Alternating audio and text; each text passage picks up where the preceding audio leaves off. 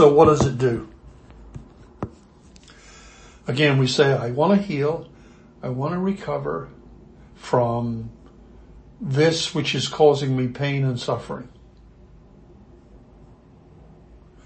And I want to be not suffering. I want to not be in pain anymore.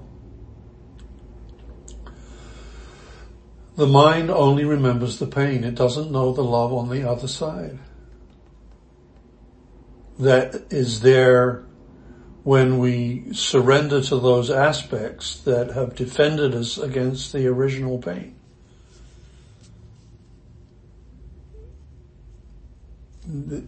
It identifies with the pain.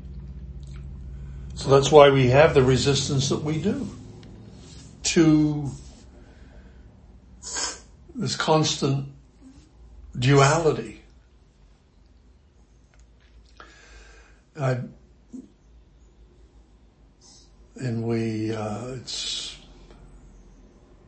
so we spend our lives somewhere along that continuum until the moment of our death, physical death, when that construct, the ego, cannot, because it can't follow you there, right? It can't follow you after that moment of death. Death for me is more and more becoming, it's like falling in love. It's like falling into that place of love, which is always there, but unencumbered by that aspect of our mind that has always been so frightened. And that's our fear of death. You could say that that's our fear of death, is falling in love, is finally falling into the truth. And at that moment, there's nothing that mind can do. And I shouldn't, please, I've learned to be kind mostly with those, because I understand this is born out of hurt and pain, this construct, the ego. It's born out of a need to separate from, in some cases, a very painful experience, very painful experiences, and that's what pain is, isn't it? That the ego is derived from, its job is to protect us from the pain,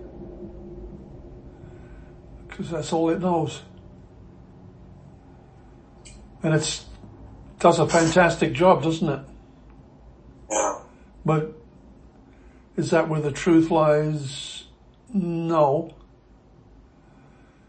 Then how can we, and so we spend our lives looking for ways to bring ourselves back to the truth, because we know the truth. And again, that's the ache and yearning. That's the quality of homesickness that seems to be right in the sternum, the area of the sternum, which is where the spiritual heart resides.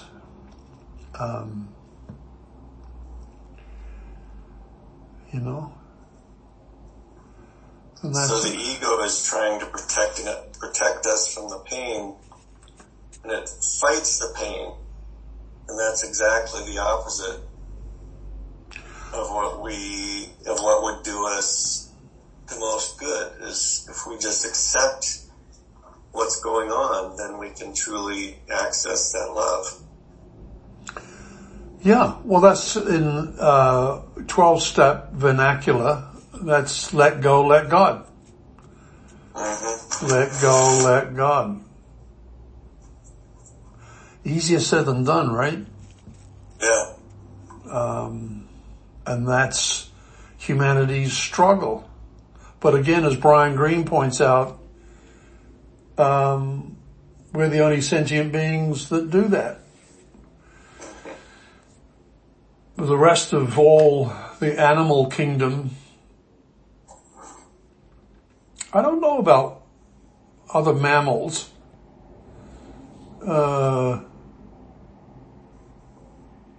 I believe it's only humans that had that level of intellect, which we so adore and we so think is important. We're at the top of the pyramid, right? Yes. And that was part of the original part of our conversation was, is it great to have that level of intellect? Well, yes and no. Only if it's in the service of the truth. To use our intellect and to use the knowledge that the intellect gains. But then in order to surrender its knowledge to the wisdom of the heart.